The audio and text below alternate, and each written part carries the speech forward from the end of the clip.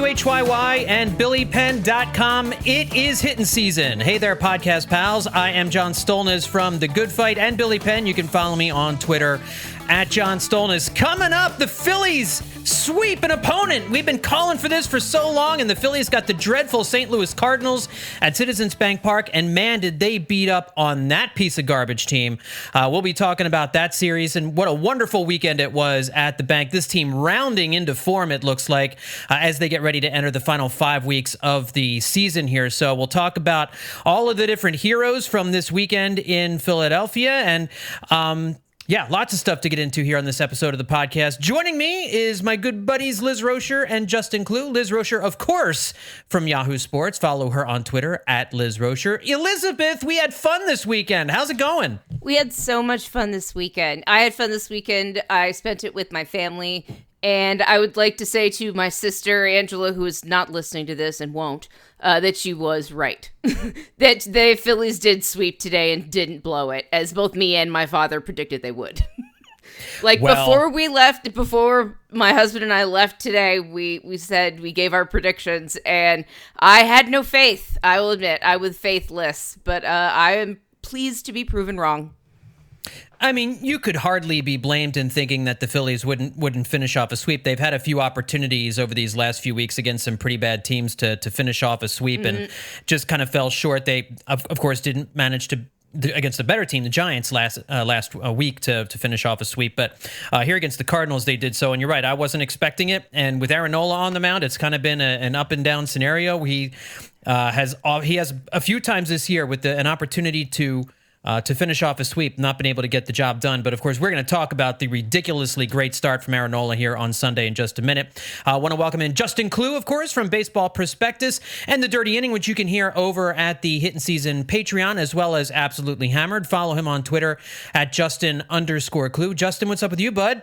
Well, like Liz, I had people I know watching this game. And the other thing that I think we kind of forgot would happen with a Game 3 is that the Phillies also scored a ton of runs and beat the Cardinals by a lot in Game 2, which, of course, meant they would not win the next day. They would get shut out. Yes, exactly. Which is Thank you. The other Thank component. You. Defensible.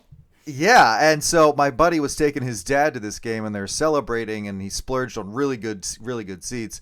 And we were like, "Oh, that's great, have a good time." And our other friend texted me and was like, "This is the worst that he is taking his dad to this game tomorrow. That they are definitely going to lose." I was like, "They're definitely going to lose. They're definitely going to lose, and it's going to be really frustrating." And they paid all this money. And happy ending. And to your other point about how hard a time the Phillies have just finishing off series, I went ahead and looked this up because it was starting. I was like, this has to be a significant number at this point. The Phillies have played 41 series this season. 18 times they've won all but one game of a series. So they've won 1 out of 2, 2 out of 3, or 3 out of 4. 18 times. And in those 18 times in which they had won, in those 18 games in which had they won, they would have swept. They've lost by 2 or fewer runs 10 out of 18 times, which is significant. But also that includes the last 6 opportunities they've had to sweep. They have lost the deciding game by 2 or fewer runs. 3 times it's been game 2 of a series. 5 times it's game 3 where they fail to finish off the sweep. But 9 times it's game 1 they lose, and then they win the next 2, which I think is the best possible way to do that. If you're going to do that, that's the best way. And it's also just super appropriate for this team that's always going down early in individual games and having to come back. They've got 37 comeback wins out of 72 wins this year. They are a team that excels when it's playing out of a hole. They do that. They did it at the beginning of the season where they had to play out of a hole, and they've successfully done it. And this just makes the Cardinal series a totally satisfying outlier. This was a series that went exactly the way it was supposed to for the first time. If you're someone who subscribes to the idea that the quality of Phillies opponents actually impacts their play, I'm not sold on that yet, but whatever. The point is, the Cardinals are a really bad team that everybody is taking turns running over right now, and the Phillies this weekend were one of those teams. And boy, it's nice to be the team benefiting from that kind of momentum now, because the Phillies specifically seem to, just not unable to win a game exactly like today's game. Yeah, they've had opportunities, like you said, to win games like this and haven't been able to get it done. And this Cardinals team came to Philadelphia And we've seen the Cardinals record all year. We know that they have been out of playoff contention for a long time, the horrendous start they got off to. But it's the Cardinals. And when you think of the Cardinals, you don't think horrible baseball team. There have been very few instances in my memory that I can ever remember the Cardinals being very, very bad. My brain is still adjusting. That they're not like a playoff team or anything. Like they're just nothing. It's crazy. Because they won the division last year, but they're so bad. This is the worst Cardinals team I've ever seen. And I've been watching baseball since 1985. The Runnin' Redbirds was like one of my first baseball memories is a great Cardinals team. You know, that Vince Coleman team where they were running all over the place with Willie McGee and Jack Clark and everything like that. And as far as I can remember, they've never been bad. I mean, they've probably had a setback season here or two, but This is an awful team, but I don't want to take away from what the Phillies did this weekend because the Phillies destroyed this team. And the Phillies have played bad teams this year and not taken care of business. This weekend, they outscored the Cardinals 22-3. Our good buddy Schmenkman from The Good Fight, he's our stats guru there. He noted that it's only the fourth time in franchise history they've outscored St. Louis by 19 or more runs in a series. It's the first time they've done it in 114 years. The last time they did it was in August of 1909 when they won a 5-game series with a run differential of 23. So this 22-3 plus 19 run differential of these last 3 games have never really been done before in modern baseball for the Phillies. They've never had this kind of success. And it was Justin, it was shocking watching these Cardinals pitchers go up there and just throw slop. Like they have no one who can miss a bat. And the Phillies, to their credit, the Phillies hitters wailed on these guys this weekend. It was a party from start to finish. It's really easy to panic when you feel that way, when you're watching your team pitch and there's just nobody who can get any outs. And I remember that very real fear for the Phillies earlier this season when it felt like there just wasn't a guy you could send out there who was going to be effective. And it's crazy that now the Phillies are this pitching first team that really leans on its pitching until very recently when they started hitting more home runs than anyone in baseball. But yeah, the Cardinals kind of represent the worst possible version of the Phillies. It almost feels like they dipped that low at one point, but the Phillies managed to bounce back. The Cardinals haven't bounced back. And like you said, it is just very foreign to see the Cardinals like this at this point in the season. They haven't finished under 500 since 2007. And the year before that, they won the World Series. So we're pretty accustomed to seeing them succeed and be a good team to play against, and a tough team to play against right now. That they're being considered part of the Phillies' soft schedule in this part of the season is crazy. It certainly wasn't the expectation going into the season. No, Fox broadcast on Saturday really tried to make it sound like a contest, either out of ignorance or because it was just such a beating. But it was ignorance because they were saying they also said Bryce Harper will be back in the outfield next year, and also that Rhys Hoskins will be back, and that's why Bryce Harper will be back in the outfield. So I know. He was. I mean, my family was angry, and they criticized him for never shutting up. My favorite thing is the Cardinals made a play. They made an easy play look a little difficult. Smoltz spent 10 minutes praising them for being good at the fundamentals while they screwed up again right in front of his face.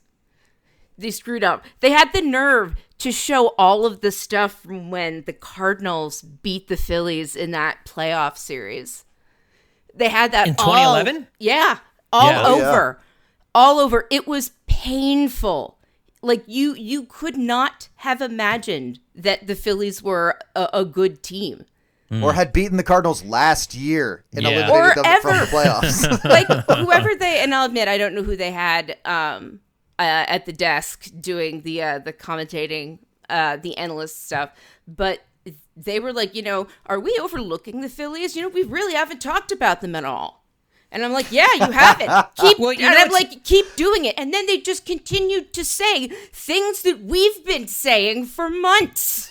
They brought up the Alec Boehm, I effing hate this place thing. And then they showed him making the 3 errors.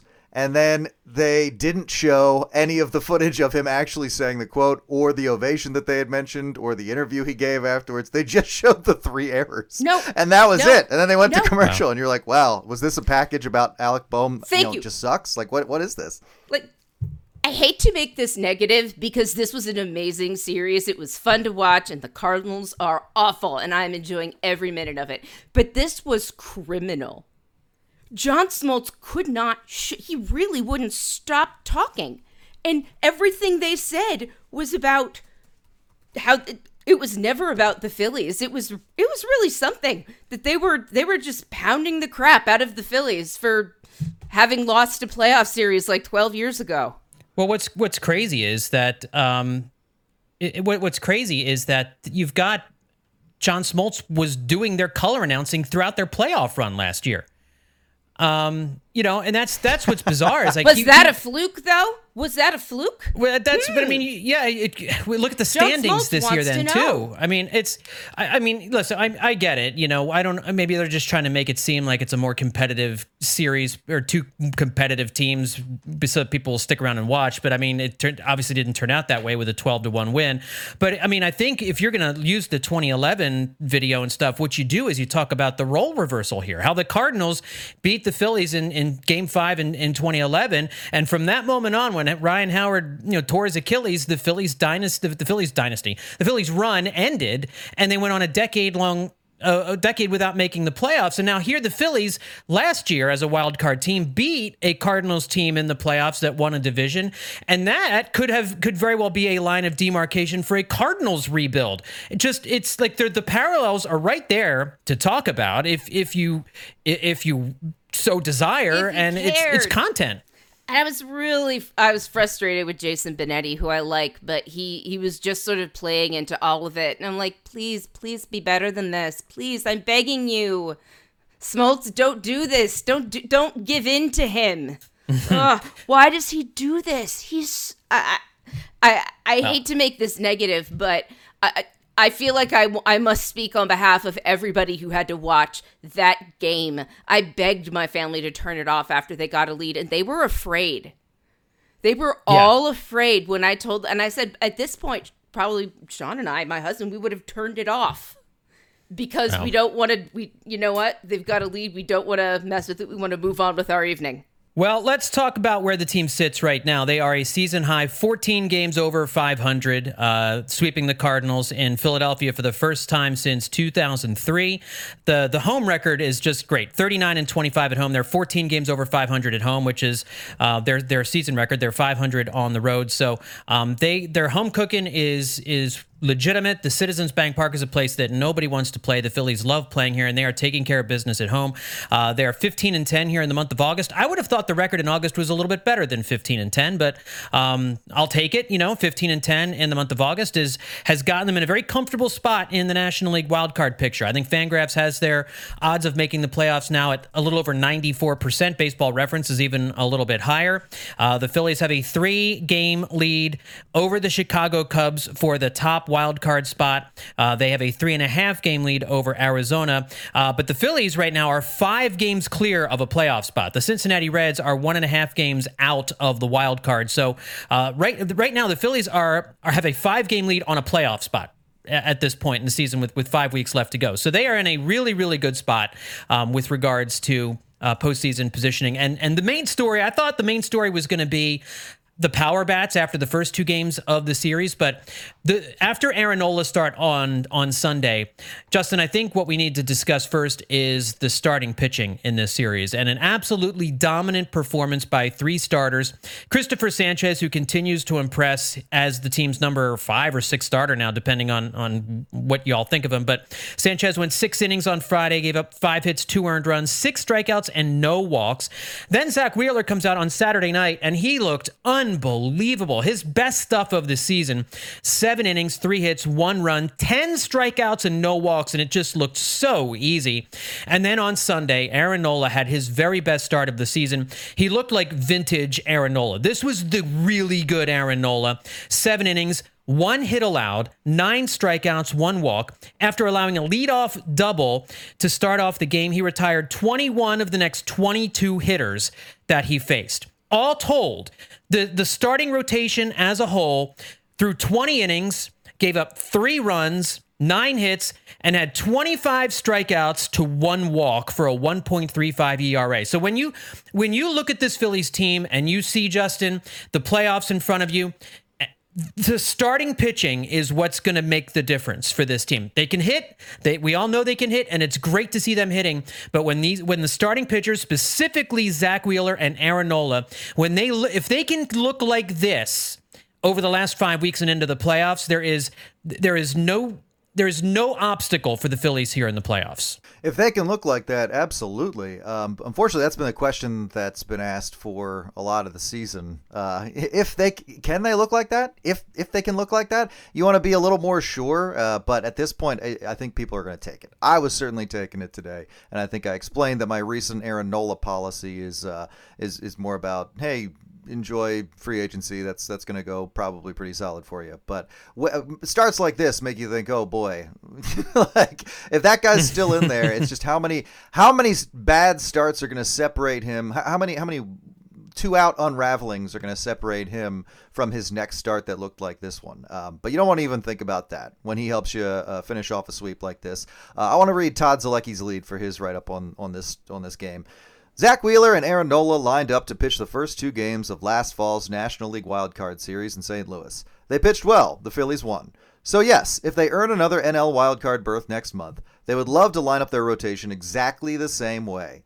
If we can do it that way, yeah. If it were today, I'd say, yeah, that's right, Phillies manager Rob Thompson said following Sunday afternoon's 3-0 victory. So, I mean, we don't like to take one thing and say this means everything, but they checked in with Rob Thompson about who he would start in a playoff series, and he's still going Aaron Nola. After a start like today, you want to believe, if he's capable of doing that a little more frequently, that is a guy you want starting a playoff game. But I think that's what people have gone to all year is with Aaron Nola when he's had these frustrating starts in a row where you're just like, is this a guy you'd want to start in a playoff series? And while I don't have the same confidence as Thompson does yet, I love the brazen, I'm just going to do that again response. Like, he may not even know there's far more significant and fair criticism of Nola out there this season. And I like that. That's beautiful. It's his job and his reputation to have this undying faith in his players.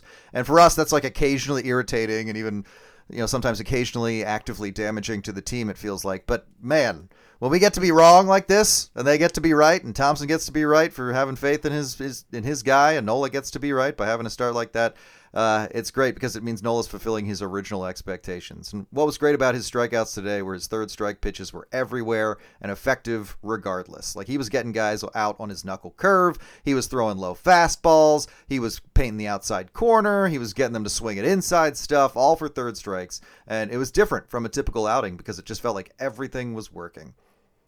Yeah, Liz, I mean, that hits the nail on the head. As you were watching him pitch, his fastball looked electric. He had total command of every pitch, which we haven't seen from him this year. And even when he did get into trouble, the couple of times that he got into trouble, he was able to make some pitches.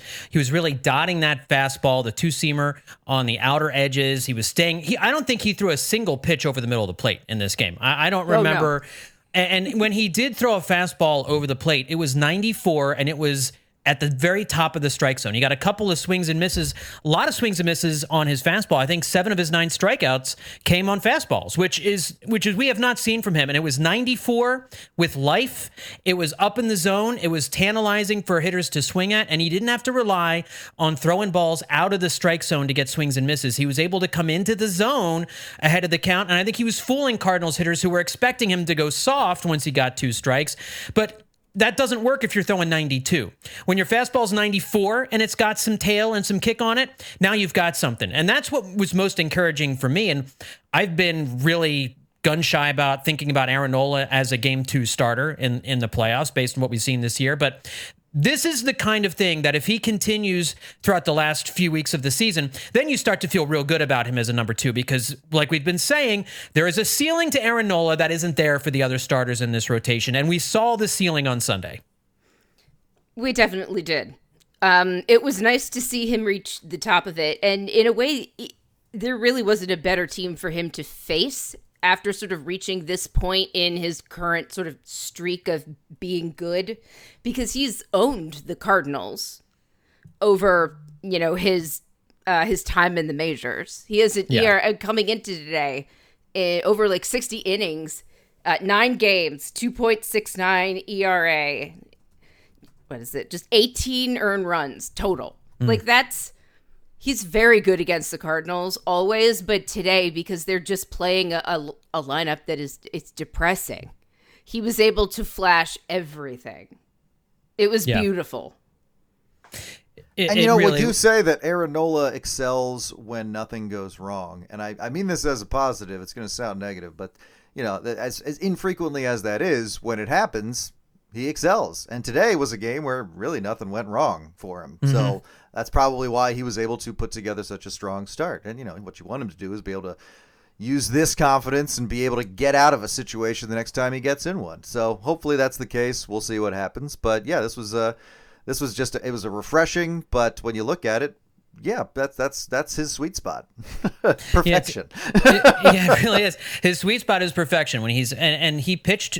You know, really, think about it. He kind of pitched a no-hitter today. I mean, he gave up the one hit, first batter of the game, who then got erased on an amazingly beautiful defensive play by Trey Turner at shortstop to erase Edman at second base on a ground ball to short. And you could just see that took the wind totally out of the Cardinals' sails in that first inning. And then from that point on, Nola was he never had to, and one of the things we'll say is he didn't have to pitch out of the stretch all that much in this game. And like you said, but part of the problem is that this year, he hasn't had his command, and so he's been giving up a lot of hits. He's been giving up a few more walks than normal, and so he's put himself in a position where he has had to pitch from the stretch.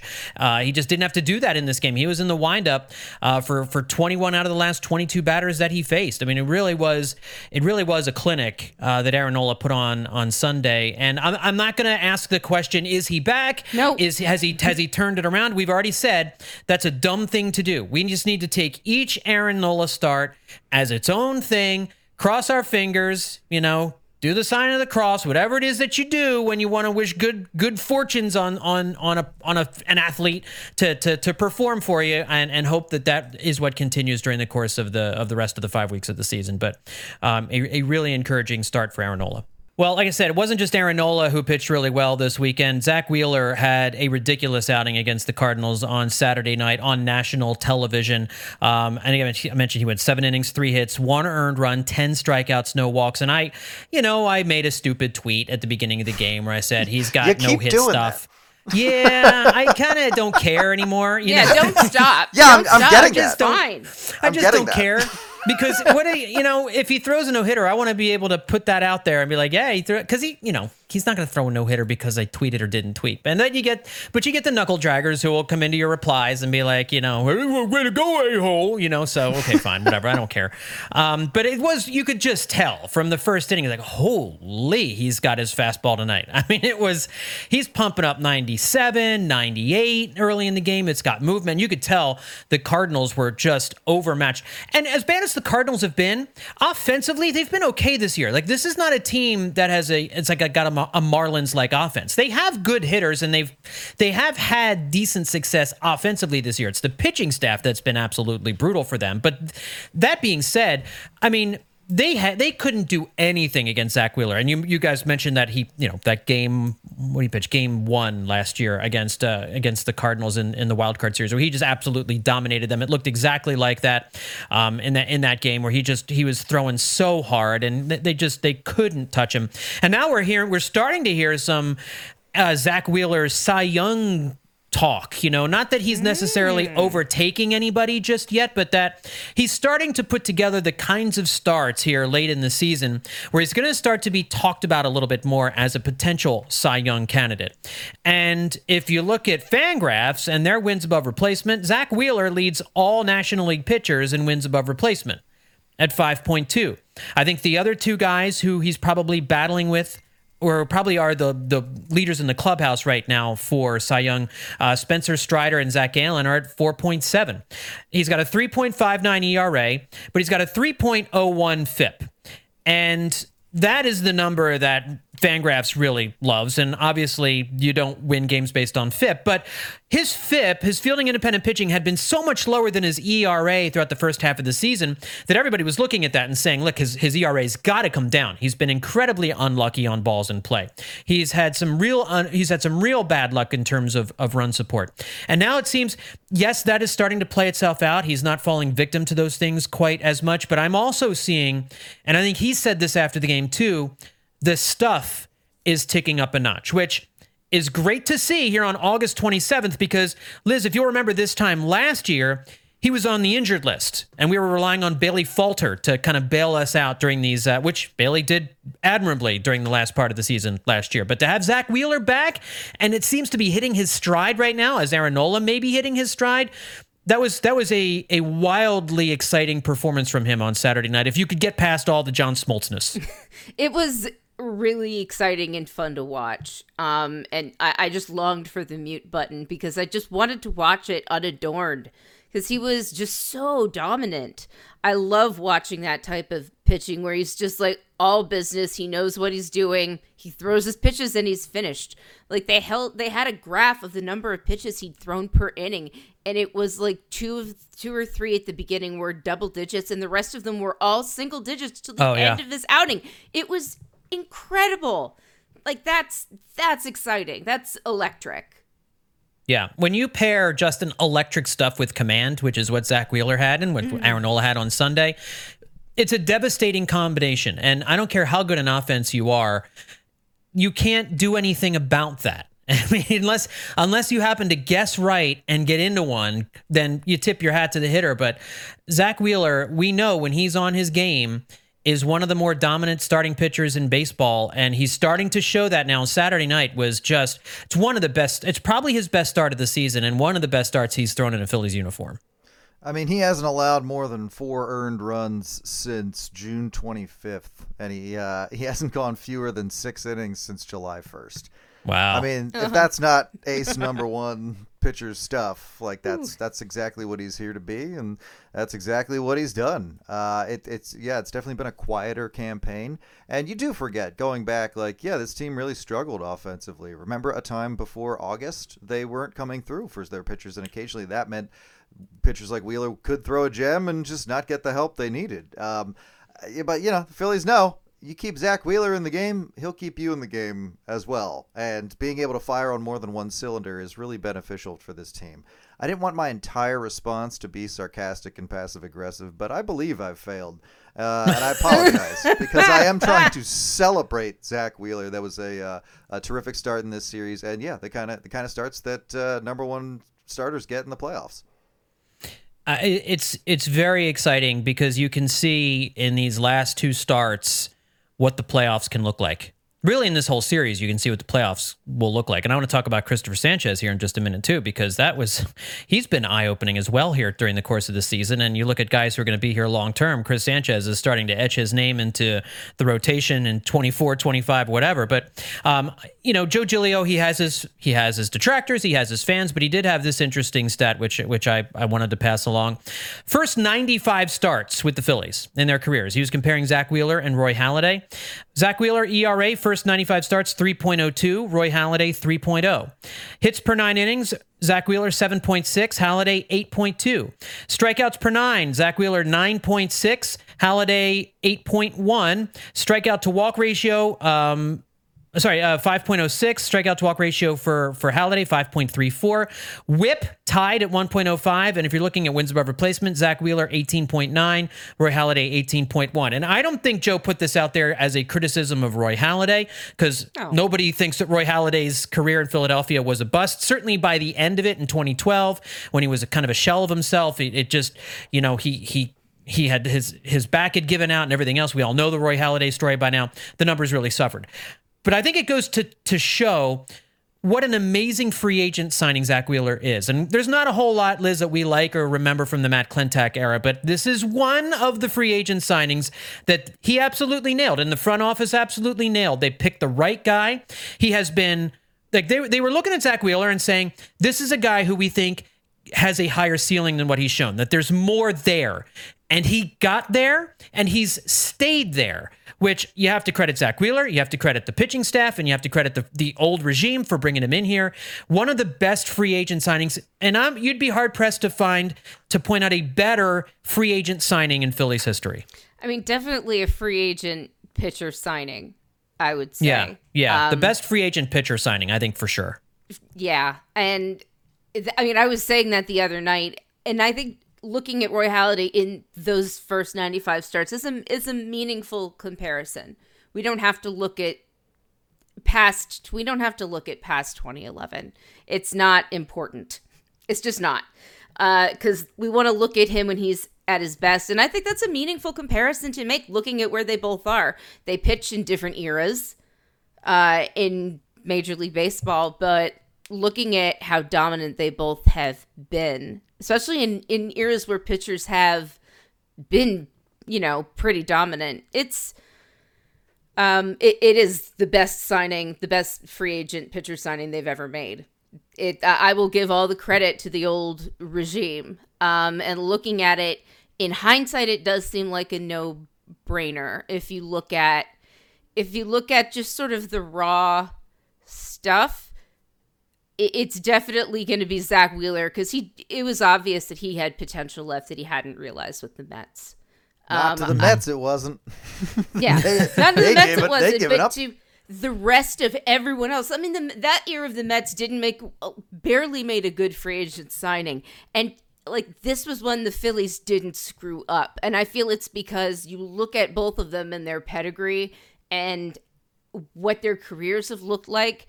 It's Zack Wheeler, in a walk. It really is. Mm-hmm. But it's unfair to say that in hindsight. And the most I could say is I'm very glad that they did that, because it did change the direction of the Phillies rebuild. It stopped being a rebuild and started being, all right, well, now we're competing.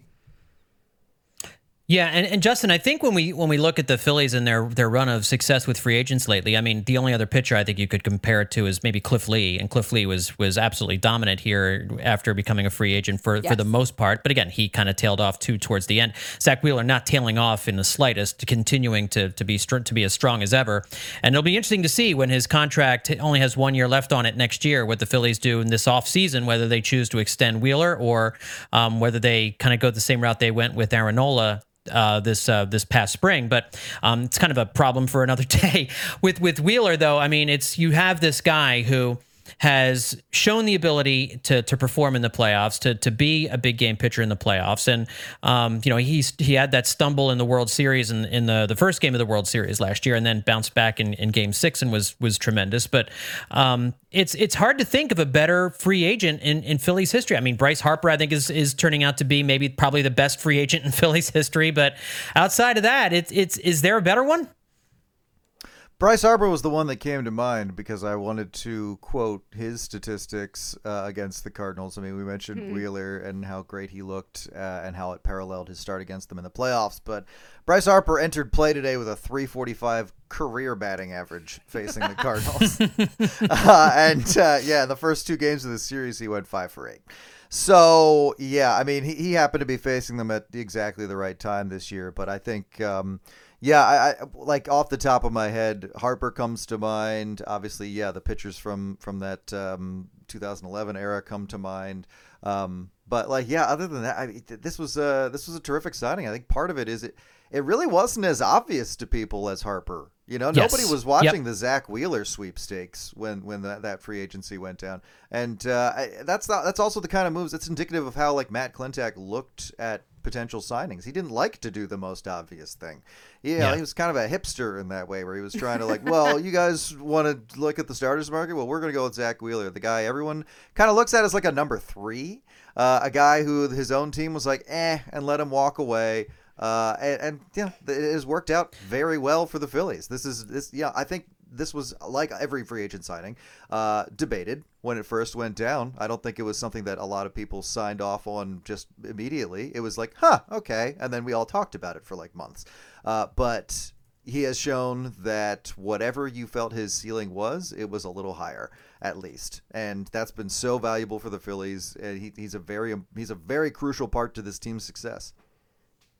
I think too we have to remember, and I'm trying to remember who the other free agents were, because you just mentioned that he wasn't necessarily the most highly regarded of the starting pitchers available. Was Garrett Cole was one of them who was available. I think that same offseason. I think was it Strasburg who was available? Was this what was Wheeler's first season? It was 2020, wasn't it? 2020, 2022, 23. Yeah, so that was his. Yeah, he was signed in December 2019, I think, at the winter meetings. Right. So, so Steven Strasburg is coming off the World Series appearance, and he was the guy I think was number one along with Garrett Cole, and Zack Wheeler was seen as a tier below. And I remember saying on a podcast, and I challenge anyone to find it and prove it, but I'll own up to it. It's us. We would be the best people to find that, but yeah, go ahead. If you guys want to do the research, go for it. Because we have all the MP3 saved. That I would have been disappointed if Wheeler was the big free agent they got that offseason. Like, it didn't feel like enough because he was seen as a second tier kind of guy, and the Phillies to that point had never shown an ability to have a starting pitcher find another level. They're not the pitching factory where they just churn guys out. He struggled somewhere else, but he comes to Philadelphia, and boy, if he doesn't turn into a superstar, they didn't do that with pitchers up until that point. But they figured out something with Zack Wheeler, and I don't know how much of it was the pitching coaches, how much of it was just Wheeler figuring it out, but it's worked. They made the right call, and the Phillies have been benefiting ever since. So a great start from Zack Wheeler on Saturday. And you aren't just tweeting recklessly in the present. You're encouraging people to go back and find older tweets. To find the receipts. Yeah, listen, okay. It's like an IRS audit. You've got to dig through boxes in order to get to them. But if you can find them, more on you. If you don't tell them, they're just going to find it anyway, and then you're really in trouble. They do have an advanced Twitter search, though, don't they? Yeah. Okay. Well, whatever. Let's also just talk quick. They don't listen to this podcast. True enough. Let's talk quickly about Christopher Sanchez. Another night with no walks for Christopher Sanchez. Corey Seidman tweeted out that he's walked just 10 of 259 batters since his call-up. This is a guy who had struggled with his control and command throughout the minor leagues. It was the thing that was preventing him from being a consistent major league pitcher or even a consistent minor league pitcher. He couldn't throw strikes. He would walk guys all the time. And now this season, it appears a light bulb went on. And again, I don't know if this is Caleb Cottom. I don't know if this is something else, but Corey Seidman notes only George Kirby, Logan Webb, Zach Eflin, and Braxton Garrett have a lower walk rate since Christopher Sanchez was called up. 6 innings, 5 hits, 2 runs, no walks, 6 strikeouts, just 83 pitches in 6 innings on Friday night. And Chris Sanchez now on the season, 13 starts, 70 innings, a 3.33 ERA. And he's starting to work himself into the conversation as a starting pitcher on a big league rotation moving forward. I don't know who is this team's, like they're going with 6 starters right now.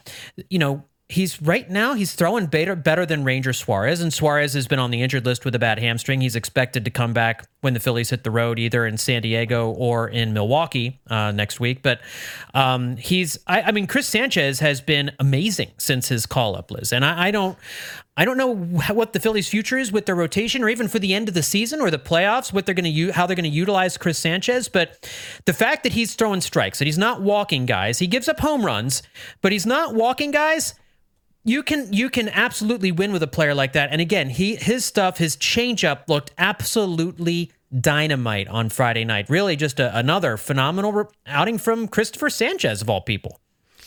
Yeah, I actually managed to catch some of the game over the shoulder of the guy I was sitting behind at the Harrisburg Senators game. He was watching the game on his phone, and me and my dad and my husband were all just peeking over his shoulder, and he was reacting every time something good happened. And he started talking to me about Christopher Sanchez at one point, and he's like, he's great. He has to stay. They can't let him go, right? And I'm just like, he's amazing. I'm like, the Phillies aren't stupid enough to do anything that's my thing. I trust that the Phillies aren't stupid, and they know they're not cleverer than they are, or that they have to be. because if he's good, they're not going to do anything. They can't move him. They can't. That would be a very unwise thing to do when they have someone who's been doing as well as he is. So they'll have to find a way around. They'll have to find a way to get Ranger Suarez in around that, because there isn't anybody else on the team that you'd rather see right now start behind Aaron Nola, right? In a playoff scenario. I mean, Justin, you can field that question. I for my part, Taijuan Walker has been very good, but his velocity has kind of been up and down over these last few weeks. They had to give him extra time to get his velocity back up, so he's kind of got a little bit of a question mark. I think Ranger Suarez is probably a little bit better of a pitcher than Christopher Sanchez, and he has the playoff experience. I would probably lean towards Ranger Suarez over him right now. Michael Lorenzen's been weird. He had those 2 great starts, the no-hitter, and he got hit around a little bit here in his last 2 starts. Although, again, I think we talked about it, a 4-run outing from Lorenzen isn't out of the realm. That's about what he is, kind of a pitcher. But it's interesting with these last 4 guys. Who's going to be a starter in a playoff game? Who's going to be out of the bullpen in a playoff game? Who's going to be best the rest of the way? They're kind of all taking turns. I'm sorry. Yeah, and let me say that because you talked about Dave Dombrowski not doing anything. You talked about the Phillies not doing anything stupid. That's Dave Dombrowski. That's exactly what I mean. Yes. Who is looking at this and saying, you know what, we shouldn't go get another bat. Let's get another starting pitcher, because you're going to have an injury like Ranger Suarez hitting the injured list. And you hope, you have all these stars on offense that you think are going to jump in and start to hit, which is exactly what's happened. He calculated that expertly. And now you've gotten Johan Rojas in to get some action in the outfield. You actually have some movable pieces and some fun things to do in the outfield with your different guys. And so, Justin, I don't know what you do with these last 4 guys, what order we would rank them in, because in my mind, I don't have a clear ranking for these other 4 starters in the rotation. Other than that, they're all pitching pretty good. Yeah, I've never thought about this. And then I thought it was obvious when Liz said it. But I was like, no, of course you would. And then I thought, I think the answer is that I would say all 3 of these pitchers, Lorenzen, Walker, and Suarez, have higher ceilings than Sanchez. But right now, based on what we've seen lately, it would be crazy to suggest anybody's been steadier than Sanchez. The thing about sliding a guy into the 5th spot in your rotation is that it's something that's going to get talked about a lot when you're still looking for a 5th starter, but the Phillies have solved the problem. We were talking about this for weeks. They solved this problem with Christopher Sanchez. They finally fit the right guy in there, and he has excelled. He has overcome his command issues, even on a night where he hits 3 batters like he did a month ago. You know what he did that in the middle of? Throwing 5 no-hit innings. Yeah. So, that at the moment there's almost been nobody steadier, really. Nobody you could honestly rely on more, which is crazy. And when you fix a problem like not having a 5th starter, it's more just like the engine starts working the way it's supposed to. And I don't remember anybody throwing any parties like, hooray, we found our guy. It was more just no, he got slid in there and he was effective. And everyone just kind of was pleasantly surprised and nodded and moved on. And, that there hasn't really been a huge reaction to it, but he has been very successful in that role. He has allowed 3 or fewer runs in 12 of 13 starts this year. Wow. That's incredible. That's exactly what you want from a number 3 starter. Yeah. Let alone a number number 5 guy. You got to ride the hot hand. You have to stay with him. Yeah. So I at the very least, to put somebody else on a short leash and have Sanchez ready to go is a huge, huge tool for the Phillies to have at their disposal. And yeah, you got to give credit to the Phillies and Dave Dombrowski for putting together a deep enough pool of talented guys that some of them can go down and some of them can struggle, and you can still rely on others and overcome any kind of early disasters. Yeah, and for zigging, when all the rest of us were zagging and calling for Adam Duvall or some left fielder to play out there, and you go out and get Michael Lorenzen, it's kind of, why did we need another starter? Chris Sanchez is doing real well in the number 5 spot. Why do we? And now you see Dave Dombrowski immediately. Yeah, Dave Dombrowski knows a thing or two. We don't know much about it as much as Dave Dombrowski. The difference is that this wasn't a team that was missing a whole lot. It was coming up short in areas that it thought they had already filled. Yeah. Like that's what the way he approached the trade deadline, and that is not the way any fans, including us, are going to approach the trade deadline. That's right. Like the Phillies, we see flawed, and we see Dombrowski's sitting up there, and it's the trade deadline, and you just think, well, a team that makes no moves right now is a team that expects to stay the same, and thinks that's okay, or is at least saying they think that's okay when no one believes them. And in the case of the Phillies, I mean, he was right. This was a team that was still waiting to find its potential and had found a way to survive thus far by becoming a different kind of team than they were laid out to be. And so all he felt like he had to do, and it was something of a roll of the dice, but all he had to do was wait for the lights to come on. Like you said, gently add to the rotation, and then just wait for the bats to start hitting the balls. And finally they did, and the Phillies are this power team suddenly that can rely on its pitching or its power hitting to come through and win big games. So yeah, I think I think that the approach to the trade deadline this year is going to be looked back on as incredibly. Perhaps a gamble, but ultimately insightful from Dombrowski. Yeah, you get the feeling that they're going to need that extra arm more than they would need that extra bat or that extra player out in the outfield. They have so many extra bats already. That's what's been absurd about the offense not being strong, or at least the strongest part of this team. Well, the extra bats are laying around. They're all in the lineup every night. And I want to look at the offense now because you're right. I mean, and whereas a month ago you looked at this lineup and you just kept asking yourself, who's going to get the hit? Like who's gonna hit the home run? Who's gonna? And now everybody up and down the lineup is getting big hits, hitting home runs. I mean, they've already set the franchise record for home runs in a month. They did that on Saturday night. They're gonna keep moving past that number. I mean, everybody in the lineup is hitting home runs. Bryson Stott hit a big home run. Brandon Marsh hit a big home run. Of course, Bryce Harper's power stroke is back, and that is one of the biggest developments here in the month of August. Is Bryce Harper coming through with his power bat? Kyle Schwarber is lighting it up in August. I'm going to give his numbers in just a second, but right now, Bryce Harper is in the conversation for National League Player of the Month. Now, I don't think anybody is going to be able to overtake Mookie Betts, who has hit, coming into play on Sunday, is hitting, brace yourselves, 457.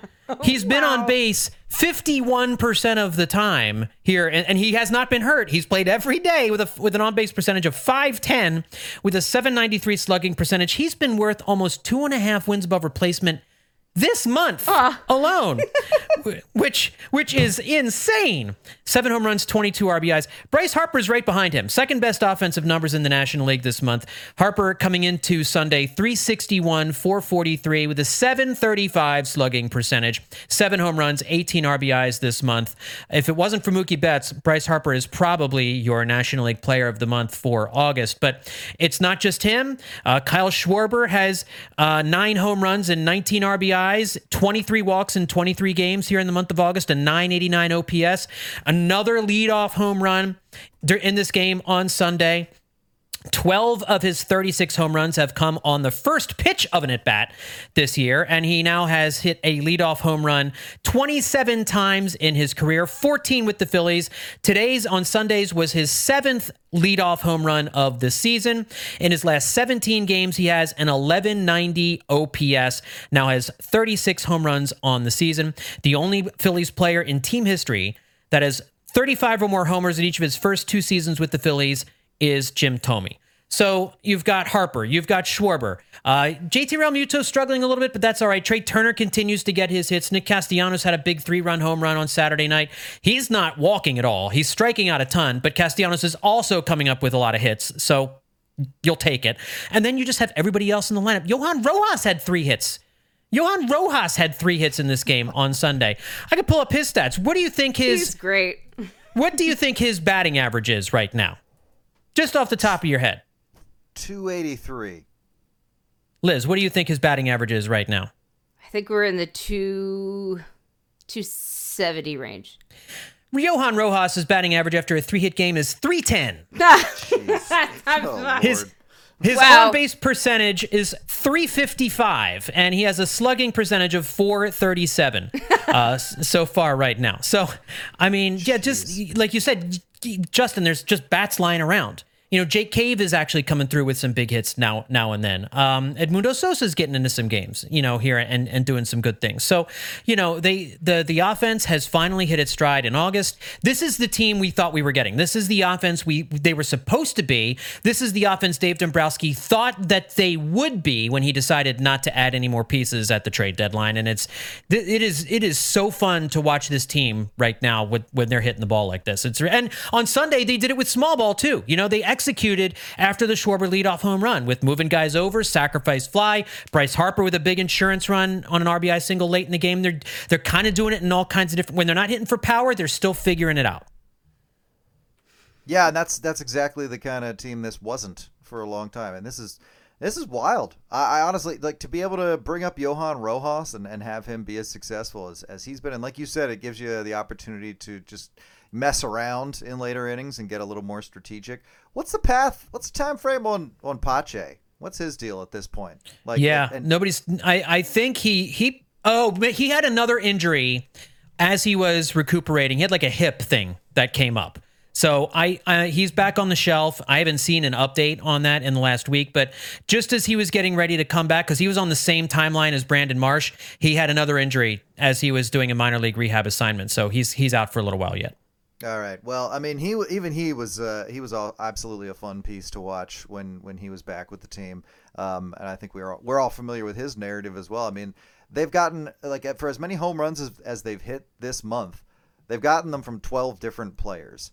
I mean, that is who this is supposed to be, like you're saying, but it's kind of even more than what they're supposed to be. Like, that was supposed to be like maybe 5 guys were supposed to be hitting the lion's share of the home runs. But yeah, they're spreading it out this month, and this has been their easily most impressive month of the season. And yeah, maybe there's a lesson in here that a team that's set up to dominate doesn't necessarily have that, factoring in all of the other things that can happen to a team. You're lucky to get 1 month of how that team's actually supposed to operate. Yeah, you have teams like the Braves who seem to be on cruise control on a high setting for a full season, but I think you see a lot more of the time, a team is capable of being the team they were set up to be for these compartmentalized amounts of time. And for the Phillies to choose this time of year to do this is this is the best. They saved the best for last. This was exactly what they needed to be down the stretch. Tremendously encouraging. I was going to comment about Johan Rojas. Him being there has allowed Thompson to deploy Brandon Marsh, other guys too, but Brandon Marsh especially, very strategically, and he's had a lot of success with that. And Marsh has seemed to just embrace the role. Whatever role he's given, he seems just eager to jump into it. As long as he gets to be in the dugout with everybody, I feel like he's happy to do whatever is asked of him, which is wonderful. Yeah. Well, and the last thing I'll say about this team before we get to some final thoughts here is, and I want to get your thoughts on this too, just the team chemistry is off the charts. With the things I saw this weekend, you had, I think it was after Brandon Marsh hit his 3-run home run, you had Stott and Bohm were on base as he hit the home run, and as they were waiting for him to cross home plate, they had a 3-man hug just off of home plate. These 3 guys, this daycare group, with the constant assaulting of the post-game hero with water and candy and oranges, whatever it happens to be, it's the best gag going right now, and it's clear those 3 have a connection and a bond, and they really love each other. You have Garrett Stubbs, who is the absolute vibes king on this team. Mr. Day Game. Yeah, Mr. Day Game, a great piece. Who wrote that? Do you remember who wrote that? Oh, gosh. Somebody wrote that this week. I'm sorry, I don't remember which beat writer wrote the really good Garrett Stubbs article, so I apologize. Just Google Garrett Stubbs, and it'll come up. But he has these great Phillies overalls that are just awful. They're hideous, and he was wearing them for his post-game interview. He's giving them out to the rest of the team, so they're all wearing them. But you have Jose Alvarado making beaded necklaces for everybody. And there was a moment in the game on Sunday where he went up to Trey Turner and was you could pointing at his neck, hey, where's the necklace I gave you? And Bohm and him are giving Trey Turner a lot of nonsense about not having the necklace on. And before the game on Saturday, they had a closest to the pin challenge where all the guys in the Phillies fantasy football league teams teed off in center field, at home plate to do a closest to the pin challenge to see who would to determine the draft order for their draft. And somebody caught this on video, and they're all horsing around with each other before the game. Like, it's just, it makes you like this team more. And it's so cool to see. It seems like everybody on the team likes everybody. And I think that comes from Schwarber. I think that comes from Rob Thompson. It came from Thompson letting the young guys have a voice last year and feel freer to kind of do their own thing. And that, I think, loosened up a lot of the veterans on the team. Not being in the clubhouse, I can't speak intelligently to that. But that's what it looks like from the outside. You know, where you have these guys after post-game shows, you know, throwing stuff at each other, and, you know, Brandon Marsh eats an orange like an apple, like peel and all, and hands it to Stubbs, and then Stubbs starts eating it like an apple, ripping skin off. It's just, it's all hilarious, and it's all great, and I love every bit of it. And I don't know what you guys want to add to that, but there's so many moments from this weekend that it just kind of rung true. That was Todd Zalecki, by the way, who wrote that story. Thank you. It was a great show. Great story. Yes. Mr. Day Games. I don't remember who posted it on Twitter, but it was two players in Otis case. It was a gif of two players doing like the European kiss, one on each cheek. Like, it was Harper. It was Harper and Stubbs. Thank you. That's what I thought. Yeah. Yes, it was a European Harper. greeting. Yes, I loved like that was like, just, what are you doing? It was so cute. I'm just like, they all have their own thing. It's just like they all feel free to be themselves, it seems. And that's what being a player's manager is all about.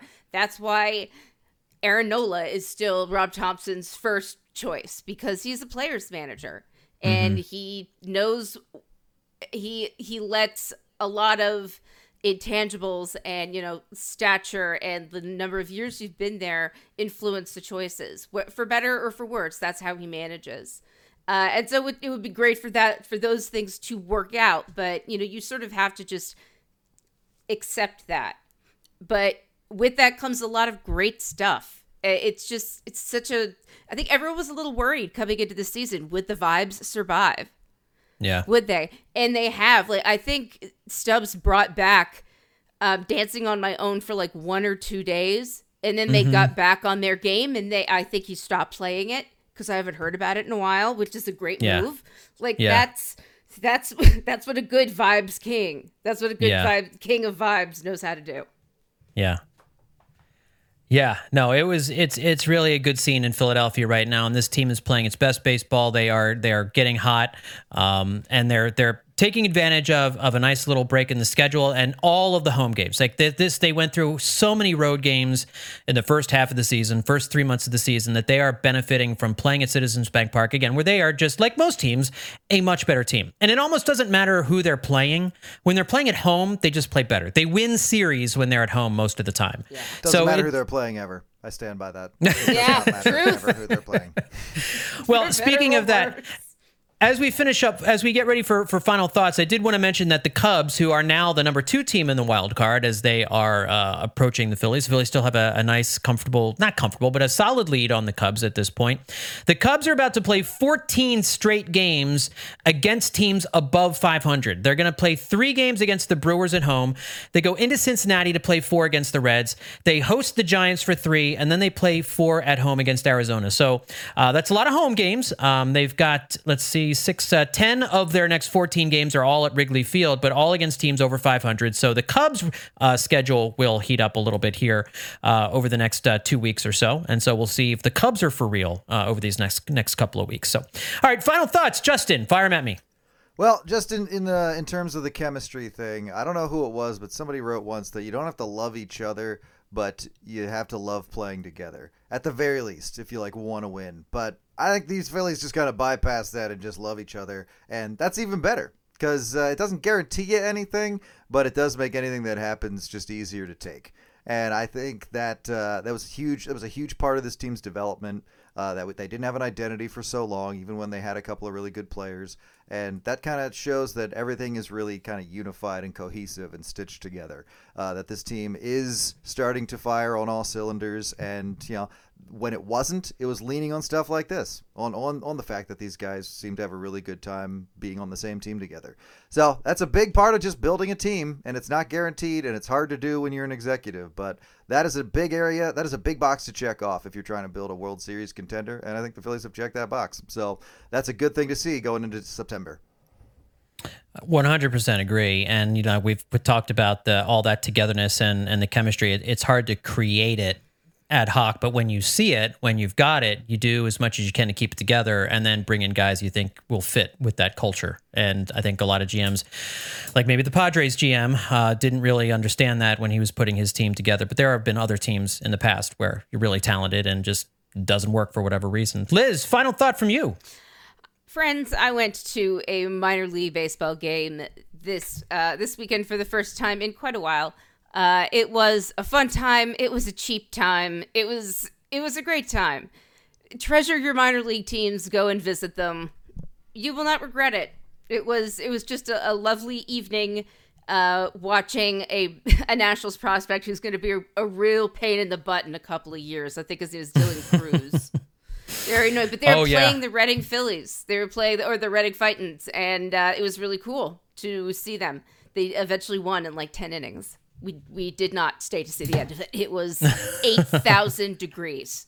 Yeah. According to Baseball America, minor league baseball attendance numbers are back to where they were pre-pandemic. They weren't sure. They'd apparently plateaued at like 30,000 a game or something, and they're back like over 40.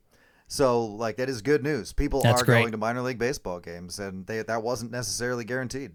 That's really great. Interesting. If they hadn't contracted the minors a few years ago, they probably would be getting even more attendance and money.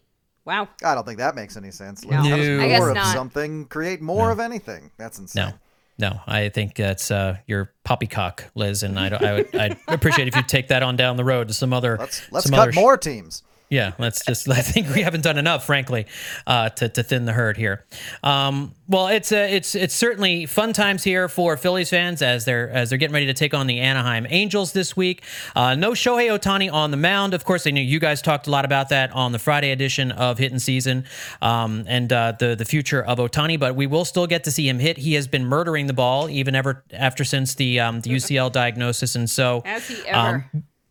Oh, man, he is on fire offensively. So there'll be at least one player to look forward to when the Angels come into town here for a 3-game series starting on Monday night. But again, another series the Phillies should take advantage of a weaker opponent. We'll get to see a little Shohei Ohtani this week at CBP as well. All right, everybody, that's going to do it for this edition of Hittin' Season. And want to remind you also, again, about the Hittin' Season Patreon. We've got a lot of great bonus podcasts there. It's patreon.com/Hittin' Season. And don't forget to check out our Hittin' Season landing page over at Billy Penn. It's billypenn.com/Hittin' Season. You can see all of our articles and podcasts there as well. Thanks everybody for tuning in. We'll talk to you next time right here on Hittin' Season.